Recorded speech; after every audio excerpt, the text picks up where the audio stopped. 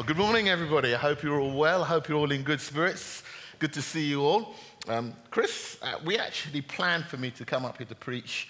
Though Chris is unwell, do pray for him that he'll be restored quickly to full strength and power. I thought last week he preached a tremendous word. I really enjoyed that word.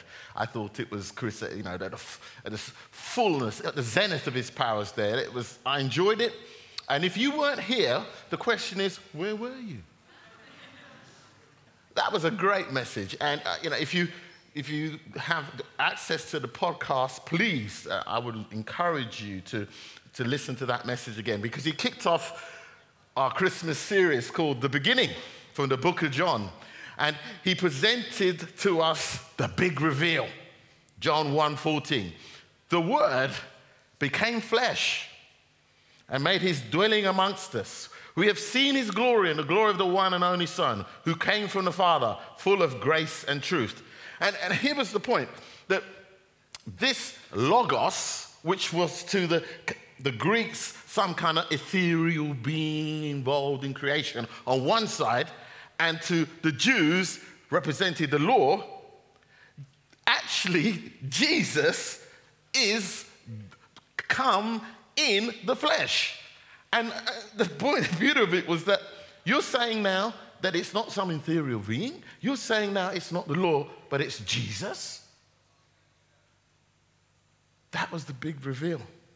The Son of God, full of grace and truth. And like I said, if you listen to the podcast, you can get the rest of that message. So that was the beginning. So today we're going to consider who Jesus really is and the impact of his birth, as was prophesied by Isaiah some 700 years before. And it's interesting because if you do a little bit of reading about Isaiah, he's called the Prince of Prophets. And in fact, there's, I think, 66 chapters there. And you can split it down into 27 are all about 39 are all about judgment. And the other 27 are all about hope. So it's interesting as I was researching this, because Chris said to me, Dennis, I'm going to start with the beginning. So you could call your message the beginning of the end. Now, I am reminded, I believe that Sir Winston Churchill, I believe it was November, and I have the date here, I think the 2nd, 1942. Wasn't there personally, obviously. But he, at the Lord Mayor's luncheon at the Mansion House, said this after the victory of Alexander and Montgomery, as they forced back Rommel at El Alamein. He said this: "It is not even the beginning of the end, but it is perhaps the end of the beginning." Well, the reality is this, that this baby, Jesus, who Isaiah prophesied 700 years before his actual birth, for the kingdom of darkness, it was the beginning of the end. This was God's plan, that because of what happened in the garden, and I think it was Rick. Was it Rick? Oh, yeah, it was Rick. Was it Rick? No, the guy from Lucas, no, before him. No, not Trevor. It'll come to me. Guy was... Right. You see, never depend on the congregation to help you. They will lead you astray, particularly the pastors. But the guy was up here, and his wife is Lulu, so it was Rick. I was right. Rick and Lulu, I was right. You see there? Rick and Lulu, he talked about... Now I've lost my point. Yes. He talked about Genesis 3:15. It's good, you see, I'm up here just talking with you really, I preach a little later. But he talked about Genesis 3:15, the fact that because of what Adam and Eve did in disobeying God, God had to hatch another plan. And that plan was that, yes, The enemy would bruise his heel, but the seed of the woman would crush his head. So this is how I kind of see it. The enemy had some inkling that God had a plan, but he didn't know what the plan was. So I imagine down the ages, he was like, through his network, he was watching, looking to see where this child would come from. And he would have his, I use the term, sentinels, moving throughout the land, seeing where this child would come from. And we read in Isaiah 9, 6-7 this. Come with me now. For to us a child is born, to us a son is given, and the government will be on his shoulders.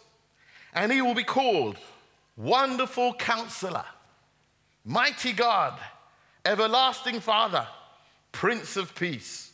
Of the greatness of his government and peace, there will be no end. He will reign on David's throne and over his kingdom, establishing it and upholding it with justice and righteousness. From that time on and forever, the zeal of the Lord of hosts will accomplish this. So then, who is this child? Well, we know it's Jesus. This is the child, as I said, that was spoken of or inferred of in the garden. Now, here's the point. When God in his wisdom now, he had this issue. You see, when Satan came and tempted us, Adam and Eve, and they ate of the fruit, he couldn't use the same deception and deceit to take back the authority that Satan had taken by default from us. So he had to devise a plan that would maintain his integrity as a moral being, and so bring back the authority that was taken from us in the garden, and provide a way for us to come back into relationship with God. Now, the wonderful thing is this, that God decides now, let me look and see if I can find a man in the earth who will help us. So, there's Noah. But Noah's doing all right, but then Noah gets drunk.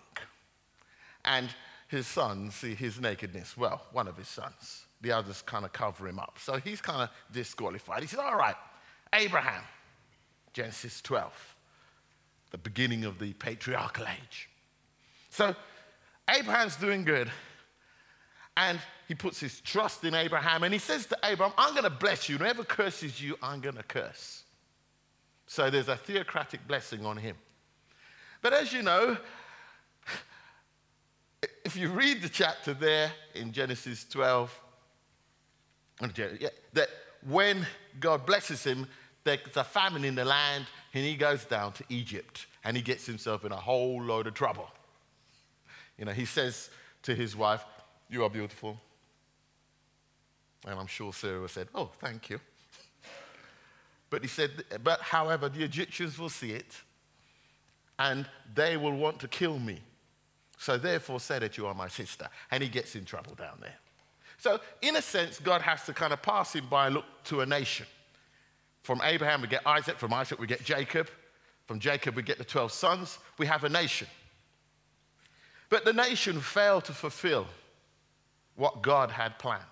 They couldn't live up to what God has set before them. So you know what?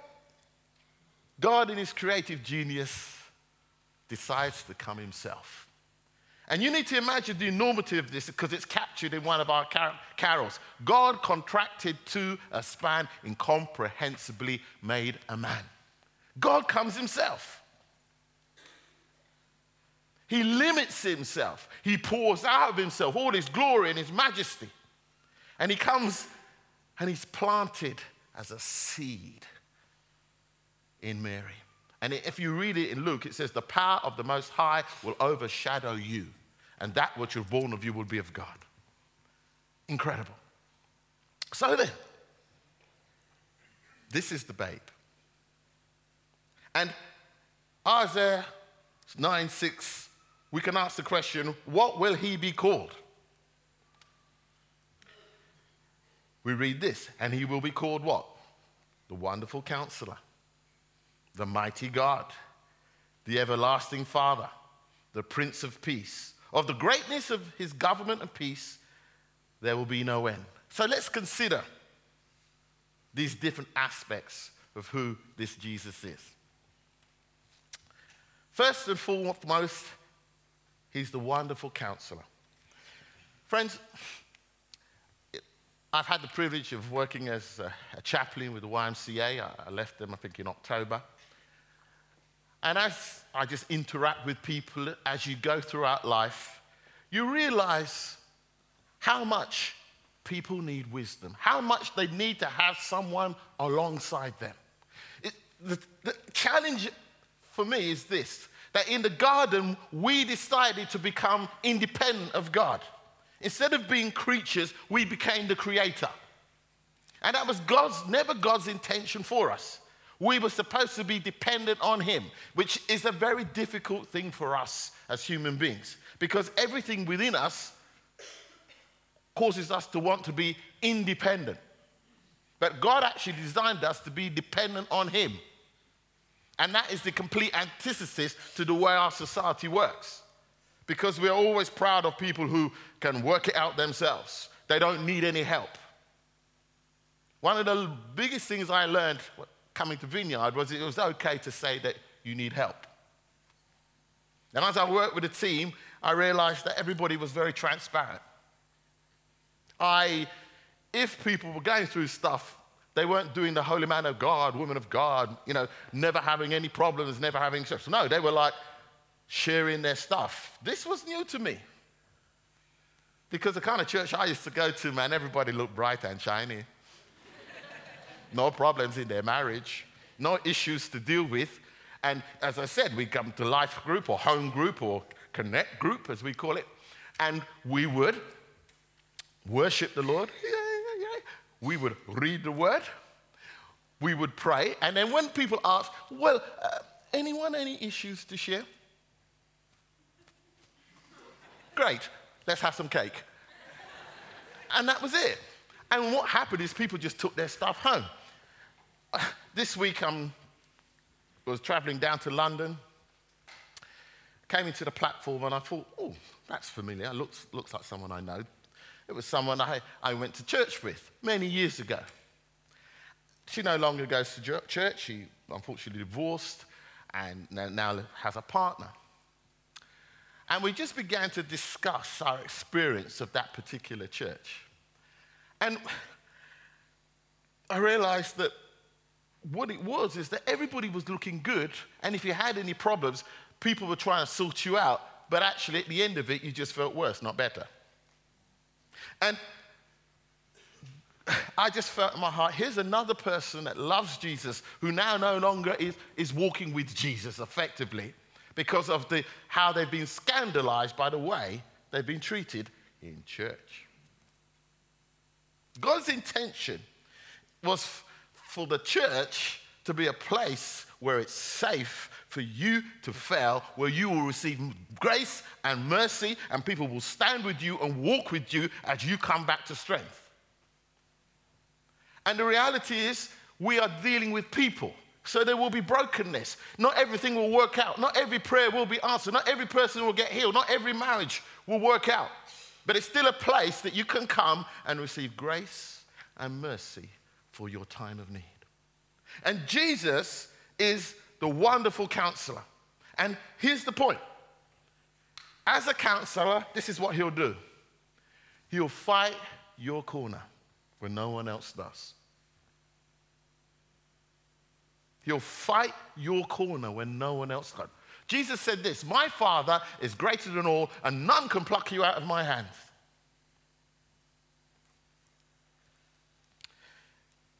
I recall 4 or 5 years ago, I was dismissed from the job that I used to do as a teacher. It was not nice, it was horrible. And I remember, folks said, well, maybe you should take it to tribunal, and I did, and the thing failed. And then I said, well, what are you going to do next? And God spoke to me so clearly from 1 Peter chapter 2, I think it was about 23. He said of Jesus that he had no guile in his mouth. But yet, it said he committed himself to God who knows all things and judges righteously. And God spoke to me, he said, look, son, you just commit yourself to me and move on, because I'm the righteous judge and I know the truth. And that released me. It didn't mean that all the pain had disappeared, but it just released me. He said, he committed himself to him who judges righteously. And that's the wonderful counselor who will stand up for you. He's also the one who believes in us when no one else does.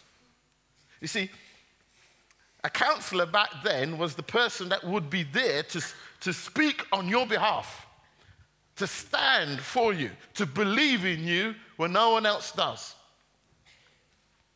And you need to know that you have a counselor in Jesus who always believes in you and he knows all your stuff.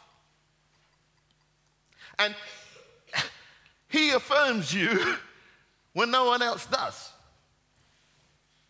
He's a counselor who speaks on your behalf. We're reading, I think it's Matthew, and it says, when you have to go before judges and this, don't worry about what you say because God's going to give it to you in that very hour. But he also says of Jesus that he ever lives to make intercession for us. So he's interceding for you and for me that your faith may not fail in the midst of the trial and the test that you are in. He's interceding to you before God that you would come through and you would break through whatever you're going through. He's praying for you as he prayed for Peter that your faith may not fail. He holds us when we cry. He holds us when we cry. Whatever pain, whatever hurt, whatever disappointment, whatever loss, he's a counselor that will hold you if you let him. And you've got to let him. You've got to let him hold you. And this is not the comfort from human beings. This is the comfort that comes from the Father. And he wants to hold us. And as a counselor, he holds us when we cry. And hear this. He speaks the truth to us about who we really are. And you shall know the truth, the scripture says, and the truth will set you free. You see, friends, you and I have lies that we live under. And we have lies that have been given to us that we've received. But Jesus comes alongside and he speaks the truth to you, that you are my child, you're born not of the will of man or of blood, but you're born of God. You belong to me. I purchased you with my blood. You are mine, and I love you and I'm for you. And he speaks the truth to you about who you really are so that you might reject the truth that is given to you by the social mirror or by people reflecting their stuff on you. You're not your habits. You're not your past. You're my son. You're my daughter. And the plans I have for you are plans, as I said, to bless you, to give you a future, to give you a hope. But he's also the mighty God. And as the mighty one, he is one, sovereign over the world. What does Psalm 24:1 tells us? The earth is finish it for me. The earth is the Lord and all that dwells therein. Remind yourself of that as we go into election year and as our politicians will be giving their manifestos to us, etc., etc. Who you vote for is your business. But the reality is this, that Jesus, his manifesto, Isaiah 61:3, he came to bind up the brokenhearted. He said to set the captives free. He came to give a garland of praise for those who have a spirit of heaviness, and he's never failed to do it, unlike some of our politicians. So he's sovereign in our world. And whatever's going on out there, Radio 4, blah, blah, blah, because I'm at that age, that's what we listen to. Right? When you're young, it's Radio 1, yeah? Radio 2, Radio 3, really serious. Radio 4, you're in your 50s. Yeah. Isn't it? And, and you hear it, and I was watching Question Time with my daughter, and I couldn't watch it anymore, because they're just there, and it's blah, blah, blah, and blah, blah, blah, blah, blah, blah. No, it's your fault. No, it's his fault, and blah, blah, blah. We need to pray for them, because the Scripture tells us to do so. 1 Tim, I think it's chapter 2, 1 and 2. Pray for all those having authority over us, that we might have a quiet and peaceful life in all godliness and sincerity. It's a good thing it's there, because I'd want to say other things, but we can't do that. But pray for them. But just remember this, that God is sovereign. He still rules the world. He's not sitting there in angst wondering what Mr. Obama or Mr. Cameron or what's going on in the world. He's not there in angst. He knows. He's sovereign over the affairs of men. Psalm 2. Oh. Spurgeon, Charles Haddon Spurgeon, maybe the prince of preachers in the 19th century, in his book, The Treasure of David, he said that this psalm is the psalm of the Messiah Prince. It's the psalm that they quote in Acts chapter 4, 29. And give you the picture, it says that the wicked are there plotting against God, saying, let us see how we will destroy them, how we will marginalize Christianity, how we will get rid of religion, how we will get rid of all of that stuff. And what it says is, God sits in the heavens and he laughs. He's there, really? And you think you're so clever? The Scripture tells us that the foolishness of God is greater than all the wisdom of men. So when you see these guys these people who are proud in imagination in their hearts, just remember that the Lord sits in the heavens and he laughs. Why? Because it says he has put his king upon his holy hill in Zion. Zion's a picture of the church. And who is the king? It's Jesus. And he says, ask of me, and I will give you the heathens for thy inheritance and the ends of the earth for thy possession. So give homage, you kings. In other words, God's plan is that Jesus Christ, the King of kings and Lord of lords, every knee will bow and every eye will confess that he is Lord. And he still rules in the affairs of men, and he is not, as it were, outflanked by any of the activities that are going on in the affairs of our world. He's still sovereign because he's the mighty God.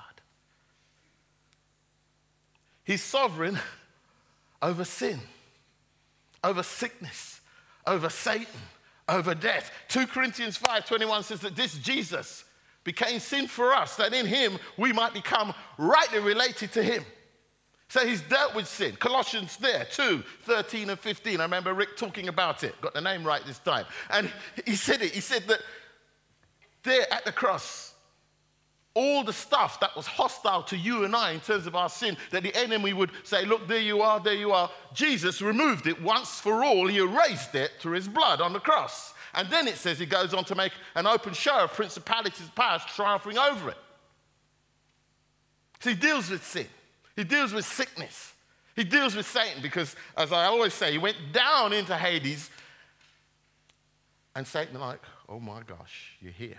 And he came down. I always get it in my mind, you see, I kind of see Rambo with the thing around his head and the big belt there. I'm here.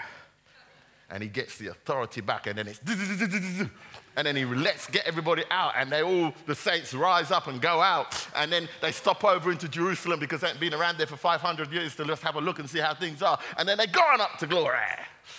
Yeah? See, it's in the book. That's our Jesus. He's conquered sin, he's conquered Satan, he's conquered sickness and death itself. He says, death? I love it.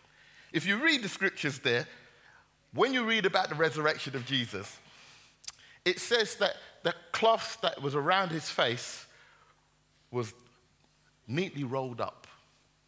I just think that's great. It's just that it was neatly rolled up. It wasn't thrown down. It's like, death, you cannot hold me. Took everything off. And then he just walked out. Yay! You see? Death couldn't hold him, man, because it says it was just folded up there. It could not hold him. Yeah. He conquered it. You see, it's the final fear that we have. But you know, friends, as Jesus begins to work in your life and you realize that death is just a gateway into eternity, He dealt with it. He couldn't hold him. He's sovereign over death. And he's sovereign over our lives. He is Lord. And whatever's going on in your life, he is Lord. Don't give way to those negative thoughts where you, as Chris would put it, you judge God through your circumstances. Friends, your circumstances do not determine what God is going to do in your life. It's a process that you're going through. The reality is that God is bigger than my circumstance. He's bigger than your circumstance. He is Lord. He reigns. He rules. He's in control. And you see, ultimately, if things go wrong and you die, you go straight into the presence of God. So you never lose. And whatever it is you're going through, it will pass. Because he's the mighty God. But he's also the everlasting Father. The greatest tragedy of our modern generation is fatherlessness. It impacts our society at every level. In fact, the last verse of the Old Testament, Malachi 4:6, says this, and he will turn the hearts of the fathers to the children, and the hearts of the children to their fathers, lest I come and strike the earth with a curse. Now, I love this. He's the everlasting Father.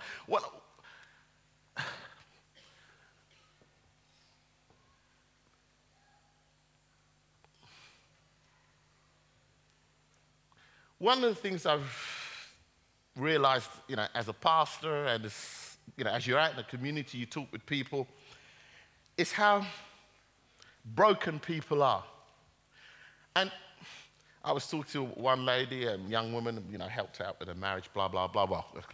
She got married and I was coordinating. And when I listened to her, father abandoned, mother not nurturing, and then I talked to other people at the wedding and I'm thinking to myself, oh my Lord Jesus, how broken our society is. People struggling because of a lack of nurture or a lack of affirmation. And of course, some of our earthly fathers may have been absent or critical or controlling, abusive, violent, passive, whatever. However, when you become a follower of Jesus, you have an everlasting Father from whom every family names its name. And he's not like an earthly father because he affirms you for who you are. In other words, he loves you not for all of the things that you do, not for all the talent that you have, not for all the qualifications that you've achieved, not because of your ethnicity. He loves you because you are his son and daughter. And the main challenge in my own life is to stay in that place of being a son and not living out of my roles. And we all have roles. Mum, her dad, pastor, teacher, lawyer, doctor. Those are all roles that you play, but that's not who you are. The major thing that Jesus is trying to do in my life is to make sure that I stay as a son. Because when I stay as a son, whether I do a good job here or not today, doesn't matter. He still loves me, not on the basis of my performance. If you live out your role, there'll be times when the people that love you will throw stones at you because you didn't measure up or you didn't deliver. But as your heavenly Father, who's an everlasting Father, his affirmation is upon you because of who you are. His affection is upon you because of who you are. In other words, you are worth listening to. You have his attention. I think one of the deepest needs that we have as human beings is to be heard. I think Stephen R. Covey, in his book, 7 Habits of Highly Effective People, he actually picked it up. Seek first to understand rather than be understood. Most of us want to be understood. Yeah? But when you come to God, your Heavenly Father, he always understands you. He always understands you. You always have his attention. And if you let him, he'll speak words into you. Because the scripture tells us this, that the thoughts that he has toward you are great. In fact, many are the thoughts that he has to have. Great are the sum of them. They are more than the sand on the sea. And most of the time, we're thinking that God is there wanting to tell us off. We do that without much help from him. What he wants to do is affirm you and give you attention and affirm who you are as his beautiful daughter or his handsome son. And affirm you and release you from that sense that you have to perform for him. There's nothing you can do to make yourself more pleasing to him. There's nothing you can do to make yourself more pleasing to him because of what Jesus has done. Okay, we need to finish this. Richard is looking at me. And of course, he's our advocate. He stands up for us. Finally, and by the way, that's all unconditional. And finally, he's the Prince of Peace. Now, it's interesting here because the Hebrew word for peace is shalom, which has a far greater meaning than just the absence of discord. When Jesus said to his disciples, "My peace I give to you," that's John 14:27, he was saying to them, as he says to you and to me, "I give you my completeness, my wholeness, health, peace, welfare, security, soundness, tranquility, prosperity, perfectness, fullness, rest, harmony, and the absence of agitation or discord." He's the Prince of Peace. And in Jesus, he personifies all of these, and these are the things that he wants to bless you with. And as you come into this Christmas period, Christmas can be the best of times, to use Dickens, and it can be the worst of times. Because for those who would want to have a wonderful family, but their life or their family is in disarray or dysfunctional, Christmas only, as it were, accentuates the fact that you're not as you should be. For some people who are no longer with their partners, it will be the first Christmas they've been on their own. But whether it's the best of times or the worst of times, he's the Prince of Peace. And his peace he will give to you. And he who began the good work in you will complete it unto the day of Jesus Christ. Band, if you could come up, please. You know, there was a devout man in the Bible named Simeon. And God had promised him that he would not die until he saw Jesus. And one day he goes into the temple led by the Spirit. And Joseph and Mary brought Jesus up there, as was the right thing to do according to the law. And there he is. And by revelation, Simeon sees the Christ. Now he's just a baby. And this is what he said. This child is destined to cause the falling and rising of many in Israel, and to be a sign that will be spoken against. That child was the beginning of the end for the kingdom of darkness. That child was Jesus, who shines in the darkness. That child is Jesus. Indeed, it says he has princely power. And his reign and his government, please stand, friends. His reign and his government will have no end. And this Jesus can be to you, and I pray he will be to you, a wonderful counselor. I pray that he will hold you where you need to be held. I pray he will stand for you wherever you need to be stood for. I pray he'll be the mighty God to you. Wherever you need to know his reign and his rule, pray that he will be mighty for you. Wherever you feel fatherless, he may be the father who affirms you, whose affections upon you, whose attentions upon you, and is your advocate. And I pray that he would be the Prince of Peace, that he would be all of those things. He would give you completeness, wholeness, health, peace, welfare, safety, soundness, tranquility, prosperity, perfectness and fullness, rest and harmony. Father, we bless you that you sent Jesus, the exact representation of your nature, the one who sits down at your right hand, having made purification for our sins. And we thank you that by the power of your Spirit, your Jesus, our Jesus, is becoming that wonderful counselor. We thank you that he is the mighty God. We thank you that he is the everlasting Father. And we ask you that his peace would begin to infuse our lives as we become more like him. And may we, over this Christmas time, know your peace, that perfect peace in our lives. In the name of Jesus. Amen. Amen.